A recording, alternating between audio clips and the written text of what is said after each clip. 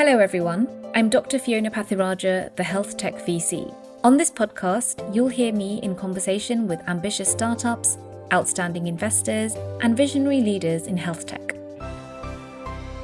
This week's guest is Professor Wieland Sommer. In 2014, Wieland left frontline medicine in Germany to start his own company, Smart Reporting, which develops AI-based smart reports for radiologists and pathologists, helping them to improve their workflow and to classify valuable healthcare text data. Today, the company is still headquartered in Munich, employs over 60 people, and has over 10,000 users in 90 countries around the world. Smart Reporting has recently raised €15 million funding round that we at Christogalli Ventures participated in. During this podcast, Wieland and I cover many topics, from spotting a clinical need for innovation and commercializing it, the principles of key hires in a startup, fundraising, and how to structure big data. We also talk about Wieland's experiences at Harvard University, where he undertook a master's in public health, and also touch on whether AI will take over the jobs of all radiologists in a decade to come. So Wieland, welcome. Thank you for being here today. Hello, Fiona. Thank you very much for inviting me. I would love to know a little bit about how you've gone from being a professor of radiology in this very academic role to now being CEO of this very successful company. It's quite interesting, and actually a lot of really unforeseen opportunities came along. And it actually started when I was a resident in Munich at the LMU, one of the largest academic centers for radiology in Germany. And I had a doctoral student who was also a software engineer.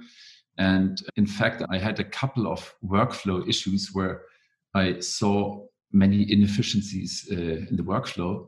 And actually, the first time I got into touch with entrepreneurship was not even smart reporting, but I had to do the monthly scheduling of our entire department. And this was all Excel-based, and we tried to improve this. And it seems quite logical that Excel is not a good tool to really do the monthly scheduling, because there are so many dependencies and it takes so much effort to do that. So we basically started off with something which then became a spin-off and is now actually quite successful here in Germany for physician and nurse scheduling. And this actually opened this door of entrepreneurship, which I think for most medical doctors is not very present yet, at least not at university.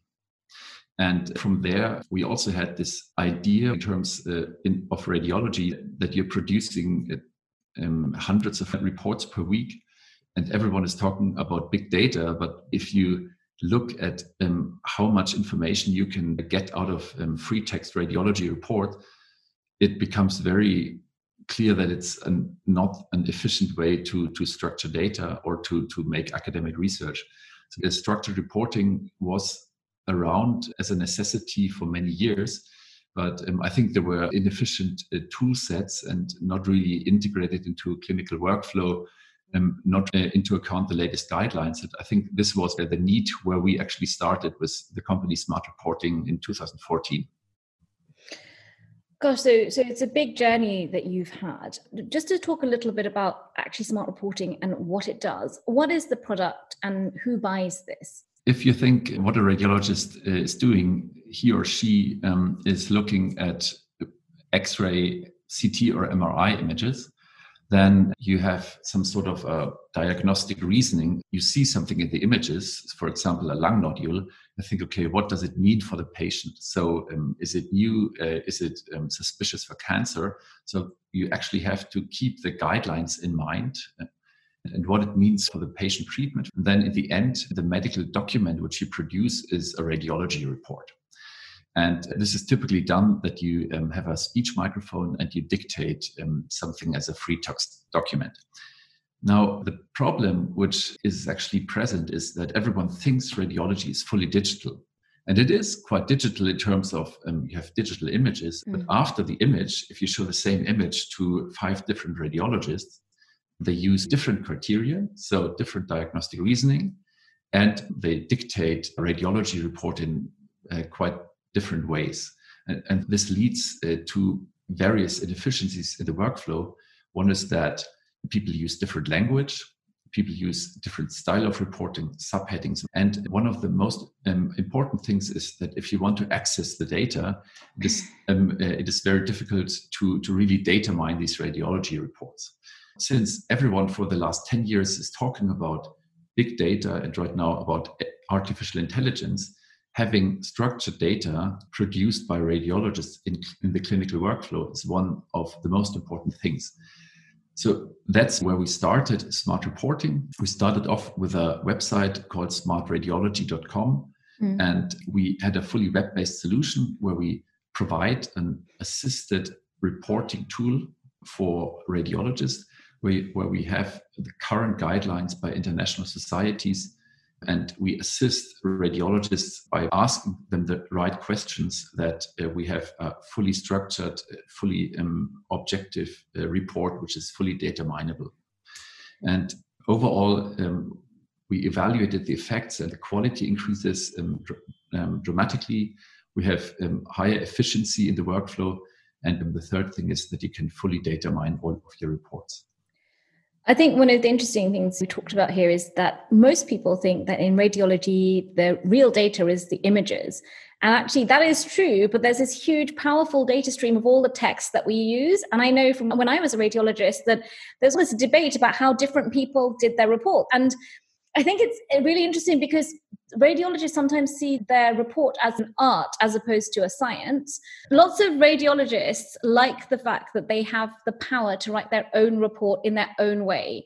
And they might actually not be keen on having a structured report, structuring their report for them. So how would you deal with that question from the radiologists who might want to use your technology? So that's a very good point, and that's an interesting question, and there are different sides to it.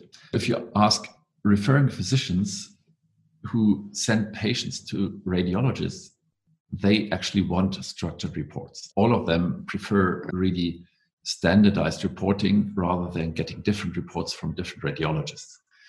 If you ask the radiologist, there are different possibilities. So he wants to get assistance by guidelines. He doesn't want to be forced into decisions which he can't really do. So if you just show him an option, yes or no, for a question which is more complex, then he will not like the system. And mammography is a good thing that it's not about do you have breast cancer, yes, no, but in the meantime, there's a likelihood scale called BI-RADS where you actually assess the likelihood of a lesion being a tumor. So basically making a system which is flexible enough to allow the autonomy to the radiologist and which is standardized enough to compare between radiologists and fulfill the quality for referring physicians. That's what we're doing. So one of the things I'm very impressed by is that you have over 10,000 users, you're in 90 different countries. But of course, at one point, smart reporting was just an idea. Can you talk a little bit about how it's gone from the idea to product, especially in the proof of concept stage? Because I know lots of the startups who might be listening might be at the stage of saying, we have a minimum viable product, but we're wanting to get it to the next stage. Yeah, the thing is, we had our first minimum viable product was something we were showing at the German Radiology Conference, I think in 2015. And we wanted to have a fully web-based product where we actually provide help for young radiologists who actually register for the website and get assistance for complex cases. If you ask young radiologists, okay, so what are the top 10 examinations where you're really unsure how to diagnose them, you get, based on the Pareto principle, the top 10, and this actually answers most of the questions. And we had huge feedback, and we had our first 600 registered users that actually went to the website, used it, and we found the early adopters who were looking for such a product to help them make high quality reports in complex cases. And these complex cases were actually carefully chosen. But for example, if you ask a radiologist, do you know the latest classification, how you diagnose multiple sclerosis in a follow-up? Like everyone says, oh, I'm not so sure about it. This year, actually, we had a COVID template. So how do you diagnose COVID in a chest CT? And what are the criteria according to the guidelines? So this was also something very rapidly evolving. And we knew that basically by purely providing a web-based approach, we get users to be interested in that software. And interestingly, the users were actually driving us into the integrated versions. So they approached their healthcare IT vendors that we should be integrated. And I think that was a massive step for us, which we had to overcome in the beginning, because obviously healthcare IT is difficult to get integrated, and you need customers who want it. And so we generated the demand in the beginning. You have direct sales and indirect sales. And I was wondering if you had any tips for working with big hospitals, which have these very long sales cycles. The thing about these long sales cycles is that depending on the market, you have a private sector which has shorter sales cycles, but typically in the hospital setting, you can't really avoid long sales cycles.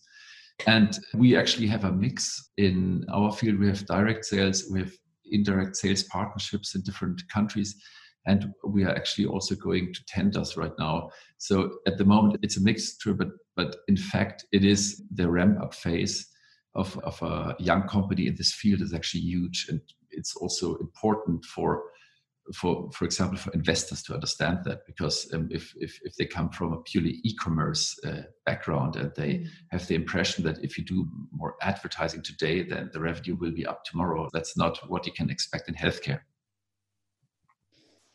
So I wanted to talk about the leadership team, how you've managed to find somebody who has very different skill set to you, and how much that has helped in terms of growing and scaling the company.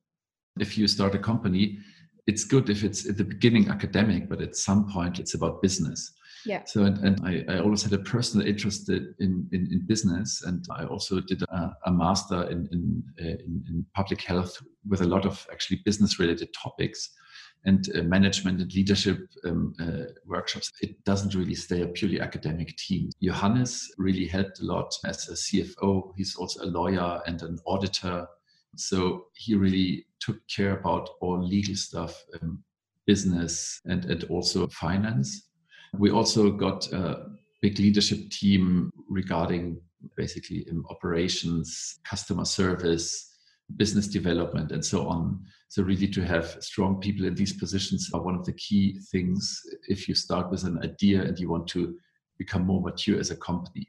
And how big is the team now, and how is it split according to developers, sales, researchers?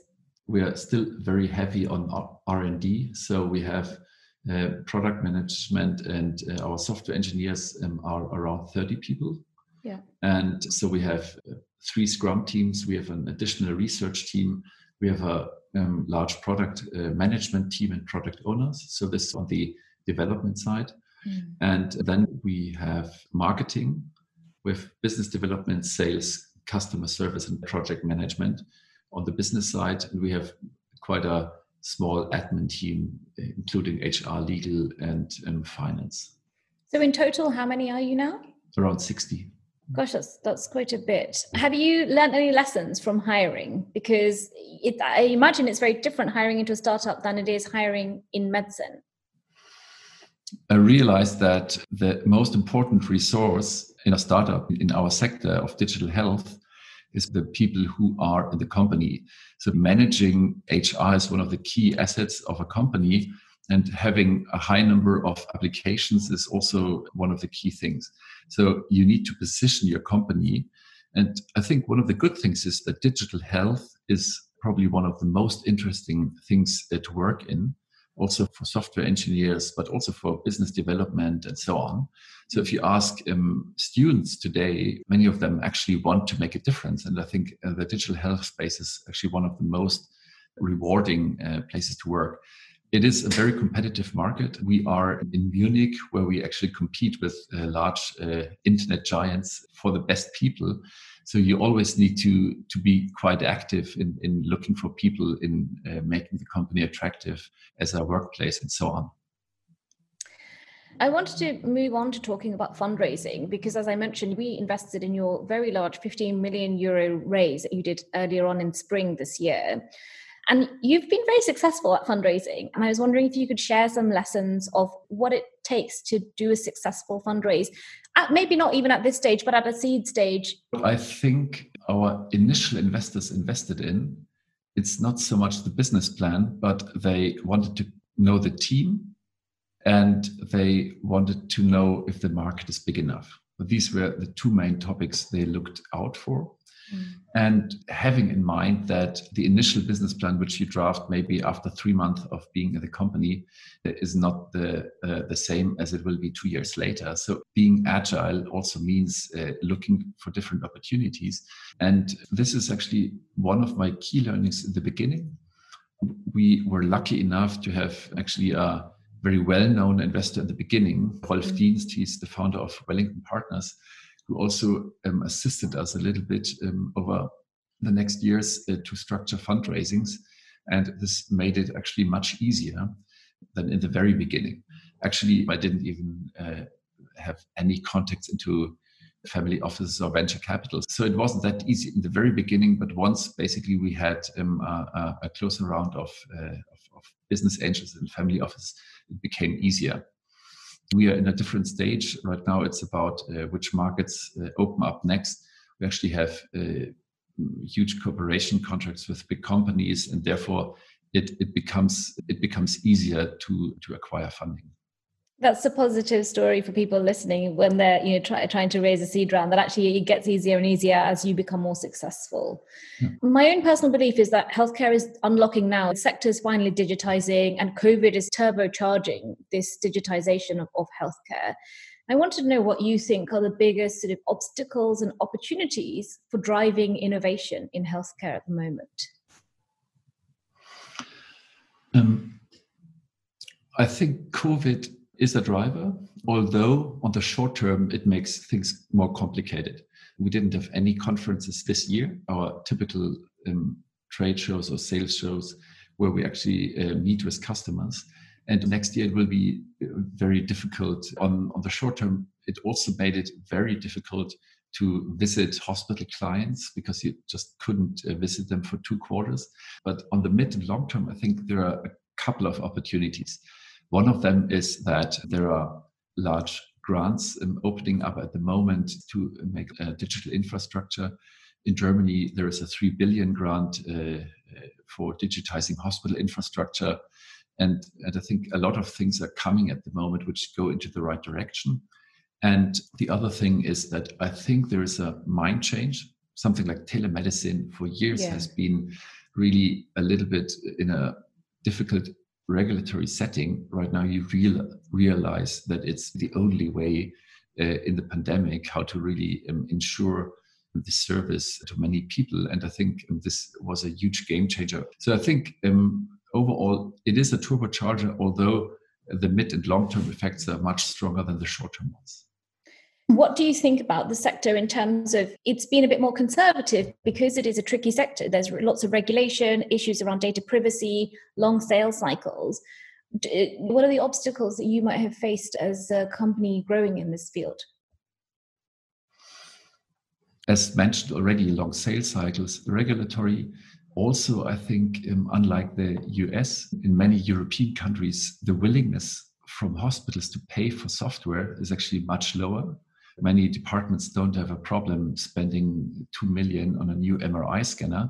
But if you talk about software as a service and you talk about 5-digit numbers of euros per year, something like that, then people are saying they don't know why it's that expensive. So I think in general, the willingness from systems to invest in software is also one of the obstacles. On the other side, I think is an attractive market. It's big enough. And these obstacles also basically reduce the number of competitors in many things. Because if you would go into markets which are much faster to access, then you also have a different number of competitors. So I think getting into this nitty-gritty integration, the regulatory setting is also an obstacle for many others. And I think in the end, it has advantages, although it takes longer. One of the things from the flip side of this is that actually what's driving openness, there's the shifting patient attitudes because patients want these digital first solutions. So from the smart reporting point of view, when are we going to get a report that is written by radiologists that's able to be read by a patient and understand by a patient? What do you think about that? We already have multilingual reports. so that we basically produce the same report in different languages. We also have the first prototypes of what you call lay language, I think, so it's a patient understandable language, because it's one of the main barriers that you send around a document. Yeah. And then the patient starts Googling, and there are many unclear things. Patient-centric reports is actually one of the big drivers. And you also mentioned, so things that need to drive innovation is, asking the question, who will pay? And that is very tricky, because we talk about this with a lot of our earlier startups. That is something that's so important, because you might have the world's best technology, but if no one will pay for it in hospital, it's not going to be integrated. The other question I want to ask you is about workflow, because what I've seen is that lots of great technology is out there, but if it requires a significant change to workflow, it can be very difficult to adopt. Is that your experience as well? So regarding the first question, who will pay, I fully agree. That's one of the most important things. We see there are, like in our field, there are some changes in mindset. I didn't mention it before, but beside radiology, we are also in the pathology area. And there are a couple of drivers which go into this direction. In pathology, some countries actually start really that synoptic reporting, like really structured data mineable reporting, is really mandatory. So something like in Cancer Care Ontario started with it. Some parts of the US, the Netherlands, they really introduced this as a compulsory component, because there are even studies, the evidence is so high. There are the first studies in pathology that structured report lead to better patient outcomes, like longer survival. Yeah. This is actually quite interesting. So there's enough evidence that it will be driven into the system. Then the question is, who else pays for it? We don't have the patient to pay for it. And for us at the moment, it's also not the health insurance, but typically we have quite a high value proposition for hospitals to pay for it. So I don't see this as the main obstacle. We also have a couple of pharma cooperations where there is interest in structuring data better at the source, providing tools, so they also pay for it. And the second question about the workflow, we realized that if you force people into a complete workflow change, it will be extremely difficult, because people won't change just because of your software, like the system, for example. What we realized is that we need to be fully interoperable, meaning we need to be deeply integrated into all systems. And in radiology, there are quite a lot of systems. We need to be in the reporting system or radiological information system, the PACS, like the picture archiving system, and into these advanced visualization solutions. This actually took years to integrate it. And we started with our first version, which came out in 2015, only had a very light integration. And right now, over the last years, we really worked on this, on typical standards. And this actually was the nitty-gritty part to it. And I think that's one of the prerequisites that you are not a standalone system. I just know from my workflow as a radiologist, you don't want to have an additional workflow for some sort of a tool set. Then it's just it will not be used. No, exactly. And often in a hospital, there's plenty of things to do. You don't need another thing imposed on you that's going to make your day longer, as opposed to actually helping you, right? I think it was the right thing to have an early MVP rather than developing for years something where you don't have users. Yeah. So basically accessed with an easier approach to the market, and then really worked in deep integration and a better UI and interface. So moving away from work, I wanted to talk about yourself and your personal life a bit, because you took the step outside medicine, and that's very brave. And especially in a place like Germany, where there is a lot of hierarchy in the medical structure. How did you think about this in terms of a personal risk or career risk? In retrospect, it looks like this huge decision, which I took in the beginning. But looking backwards, I started this as a spin-off out of university, and I continued working beside that in the beginning. So for the first 2 or 3 years, I did this as a part-time job and managed out of my clinical setting how we do the first steps in the company. And when I stepped out of medicine, I had already 14 employees, and we basically had a financing round. So I think at some point there was this decision that, okay, if I want to change something in the system, is it better to stay within the system or is it better to go outside the system? Yeah. Obviously, from the outside, I think it somehow looks irrational because basically I was a professor in radiology and there are actually lots of opportunities. And then in the end, it's really a very personal decision if you want to take this. I don't actually see that much of a risk because I see there are also lots of opportunities to do other things if you have this interesting intersection between academic medicine and entrepreneurship. You mentioned earlier as well that you've done this master's in public health, and you didn't mention that you did this at Harvard. So it's a big shift going from Germany to America. What was your experience of being at Harvard, and what did you learn there about yourself and about your view of medicine? So I studied a master in public health, especially about clinical effectiveness. And if I did quite a lot of academic research, and this was also the reason why I looked how can you get better data out of hospitals. Because back then when I started becoming a resident, everyone was talking about big data, but people documenting with a pencil and paper. And I realized during this course for public health that the first learning was how teaching is organized in the US is fantastic. Like it's really eye-opening. You have so much motivation, and there's really a red line through the entire course. You have homework to do. You stay engaged. People really get the personal buy-in from all the students and so on. So this was one of the key learnings. I think the second thing was that I, for the first time, really got involved in a lot of this intersection between medicine and entrepreneurship in there. So there are many people who founded companies or also NGOs, but I didn't have this among my medical students in Germany. And I think the third thing is that after this master, you have a network from the university, which is probably more important even than the course itself. Having these interaction with people from so many different countries who did the same course with you, like really very interesting people and lots of new opportunities to learn how others think about. This was probably one of the most important experiences. Yeah, when I did a master's in public health, I found the same thing, that you're suddenly thinking about things in a very different way. And I was before looking at every patient interaction one-to-one, suddenly realized, wait, there's a much bigger system out here. My last question is a little bit controversial. In 10 years' time, will there be radiologists? Will we be redundant? And is there a space for people to work alongside, radiologists to work alongside AI in 10 years' time? Definitely. There will be space for radiologists. And I think also the perception of the threat of AI has changed over the last 3 years.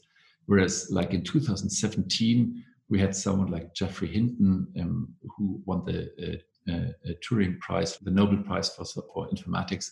He said, it's obvious that we should stop training radiologists right now. I think today's view is completely different.